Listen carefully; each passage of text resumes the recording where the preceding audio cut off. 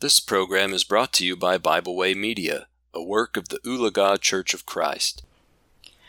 One of the hardest things to overcome as a Christian, at least in my opinion, is when people begin to speak evil of you because you've chosen a godly lifestyle.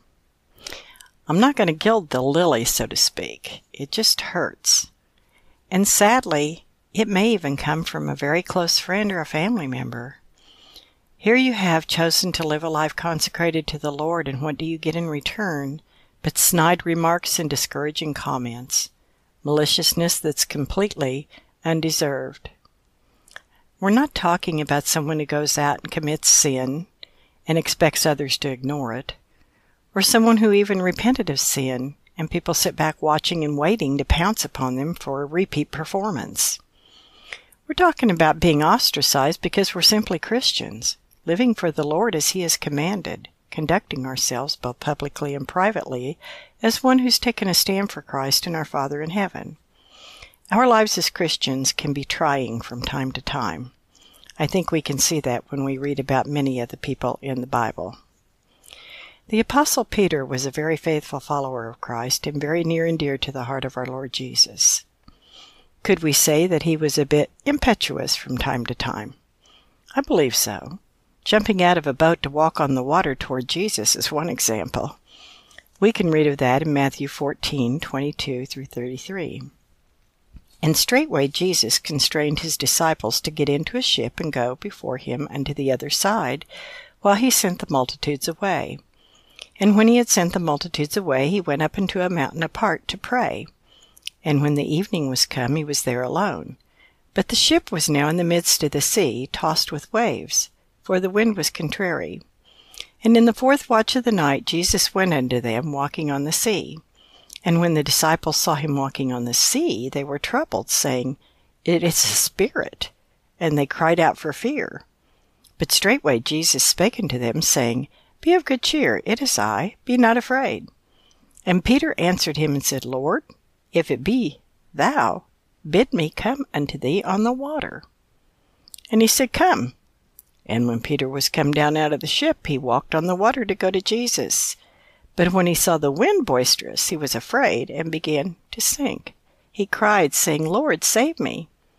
And immediately Jesus stretched forth his hand and caught him, and he said unto him, O thou of little faith, wherefore didst thou doubt? And when they were come into the ship, the wind ceased. And they that were in the ship came and worshipped him, saying, Of a truth thou art the Son of God. Most of us would probably have said, Lord, I'm not able to walk on the water like you are.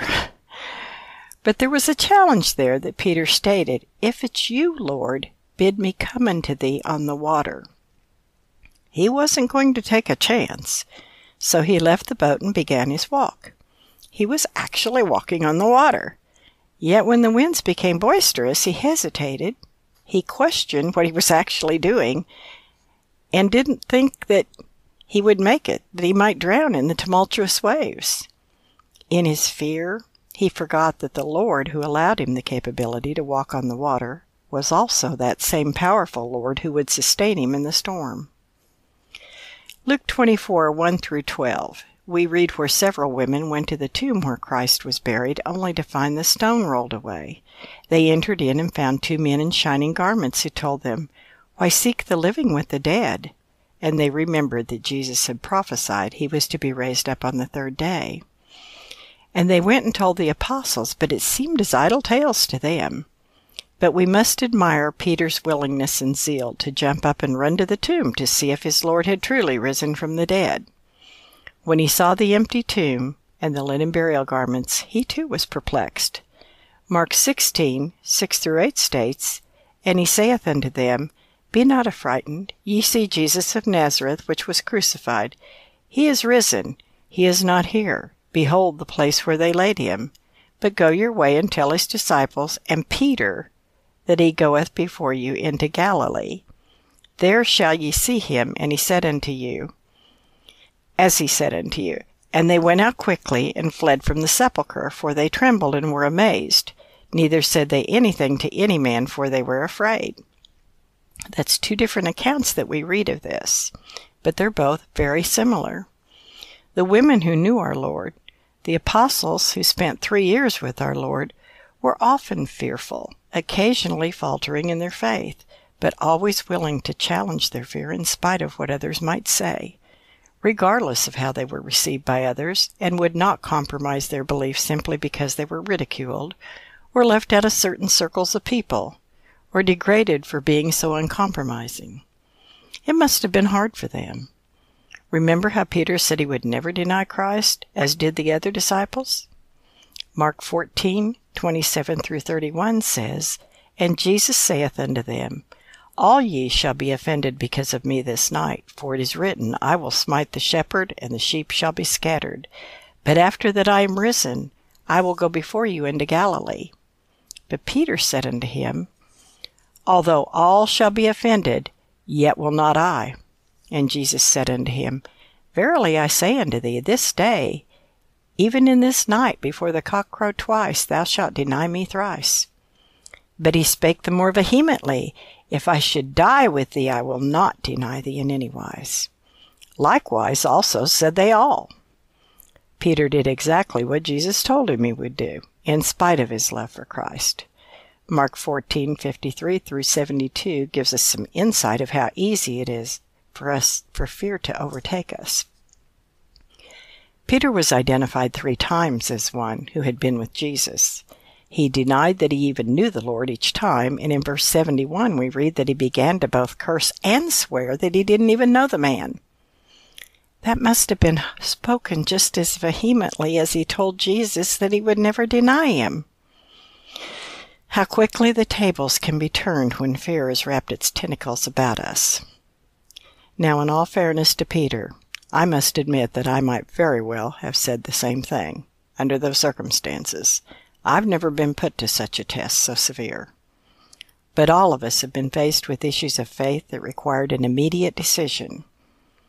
Oh, they probably weren't things that would take our physical lives, but our decisions to participate in certain activities, take part in questionable things, might make a huge difference in how others view our faithfulness. We need to always be aware that we are under a microscope, so to speak, and mostly from those outside the body of Christ. So it's important to do our very best and be prepared for those times. The beauty of Christianity is that no matter what others may try to say or do to detract from our good character, God knows our hearts. He knows we're going to make mistakes, but Christians have that cleansing blood of Christ when we truly repent to wash away those sins. Peter's zeal and enthusiasm was redirected, and he was blessed to give the first gospel sermon on that wonderful day of Pentecost that we read about in Acts chapter 2. He went on to write 2 books of the New Testament and was an elder as well as a gospel preacher.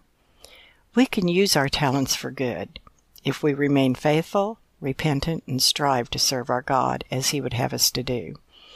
May we be thankful that we are able to live our lives for the Lord in a peaceable environment, never taking for granted the blessings that we receive each day from our Father. I thank each of you for listening. We hope you enjoyed this program. We encourage you to subscribe to our podcast on Pandora, Spotify, or Podbean. Thanks for listening.